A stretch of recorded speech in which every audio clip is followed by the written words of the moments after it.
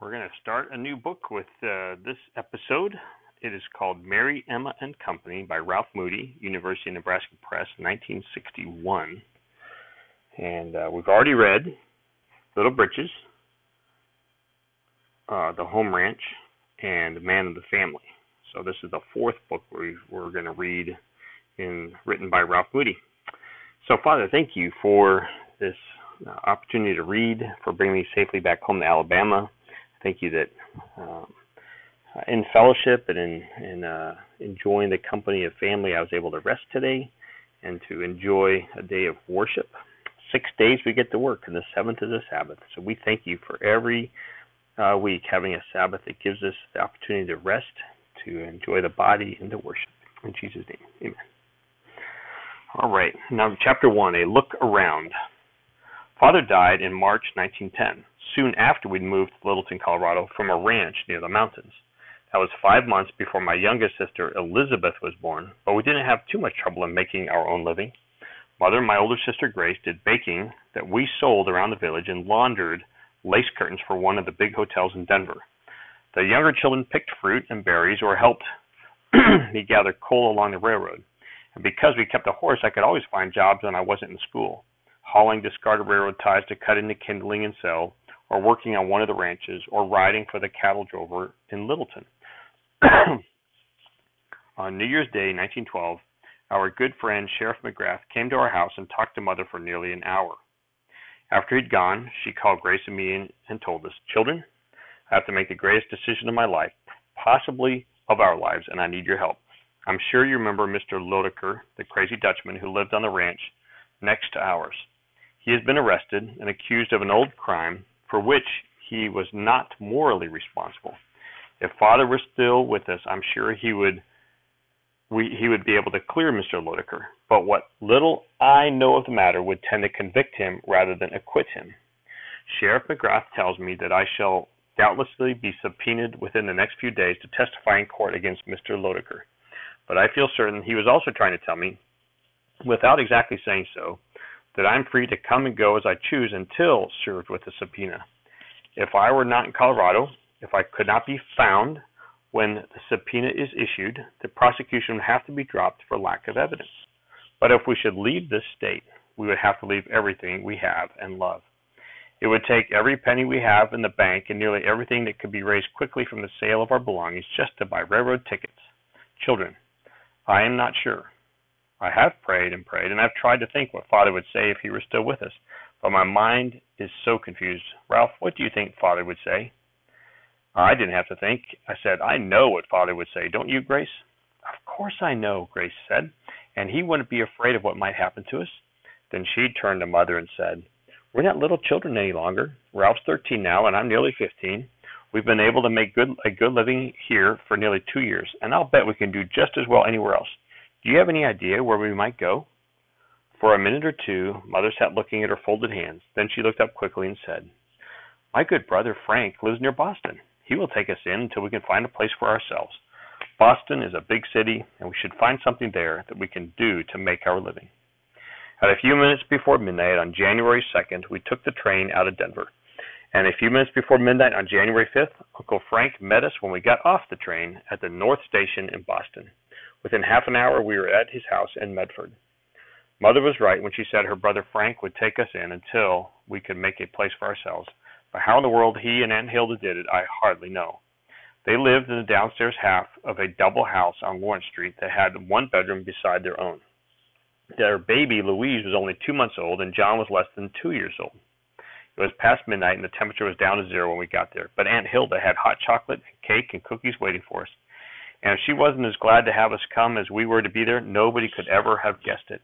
I liked her from the first minute I saw her. She was tall and pretty. Her voice was low in her throat, and she talked with just a tinge of brogue. I'd seen Uncle Frank before we moved to Colorado in 1906. He'd come to our house the year Father had to be in bed with tuberculosis, but I didn't remember him very well. Coming from Boston to Medford, he'd talked to Mother all the way, so I didn't have any chance to get acquainted with him again. But before we'd been in his house 15 minutes, I felt as if I'd known him all my life. He didn't treat me as if I were a little boy, and he had the knack of making people laugh without trying to be funny. As soon as I'd finished my chocolate and cookies, he called to me, "Come on there, partner. It's about time we was getting this herd bedded down for the night." Mother must have told him I'd worked on the cattle ranches, and he said it just the way any cowhand on the YB spread might have said it. Except for a cook's fire and a chuck wagon, the house did look sort of like a roundup camp when we were finished. Mother and Elizabeth slept in one spare bedroom, and the rest of us slept on shakedowns on the parlor floor. They looked like cowhands' bedrolls around a campfire. It wasn't quite daylight next morning when Mother woke me quietly and motioned for me to follow her to her room. Grace was already there, sitting on the edge of the bed with her feet hunkered up under her nightgown. I sat down near her. Then Mother sat between us and whispered, "When we came here, I didn't realize we would be virtually crowding Uncle Frank and Aunt Hilda out of their own home. But that is exactly what we're doing. We mustn't stay here any longer than is absolutely necessary. I should get right out early this morning and see what can be found in the way of a place where we can live, and what can be picked up inexpensively in the way of second-hand furniture. Then I shall go into Boston and inquire about getting curtains to launder for hotels, just as we did for the Brown Palace in Denver." She put an arm around each of us and went on, "Gracie, I want you to help Aunt Hilda in every way you can, but you must be careful not to be too aggressive.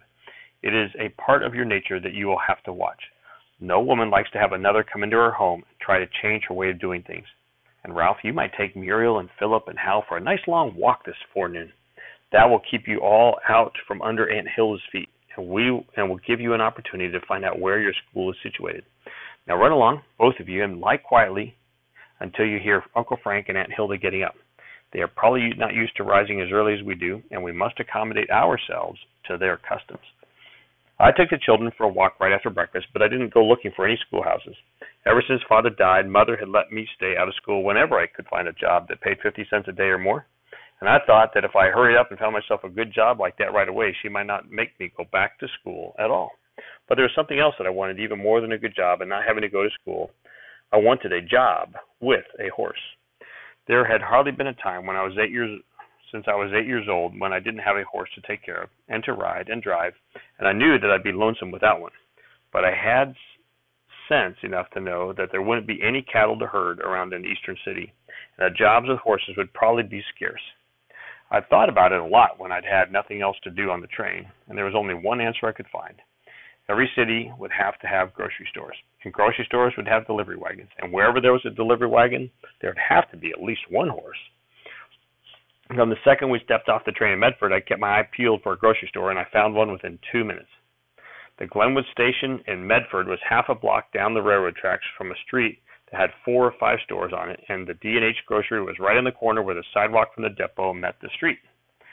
After Mother sent Grace and me back to bed that morning, I had to lie quiet for a long time before I heard Uncle Frank getting up. But it gave me a good chance to do a little planning. I knew I couldn't get out of taking the children for a walk, but I wasn't going to let that get in the way of my trying to get a job with the D&H grocery just as fast as I could. For a little while, I was worried about going in to ask for a job while I had 3 little children with me. It didn't seem quite businesslike. Then I got an idea that it made it seem better that way than any other. Whenever I'd earned money, I'd always taken it all home to Mother, but she knew I sort of liked to have a little change in my pocket, so she'd always give me back a dime or a nickel that I could keep for myself. That morning, I knew I had 17 cents, a dime, a nickel, and 2 pennies. I wasn't sure when I'd be able to earn any more, so I kind of wanted to hold on to it all, but I thought the time had come when it would be best to spend some. I could hardly walk into the D&H grocery with 3 little children and tell the owner I'd come looking for a job driving his delivery wagon. But if we just went in as if I'd come to buy some candy, it'd be a good excuse for their being there, and I'd have a little better chance to talk to the man if we'd come in as customers.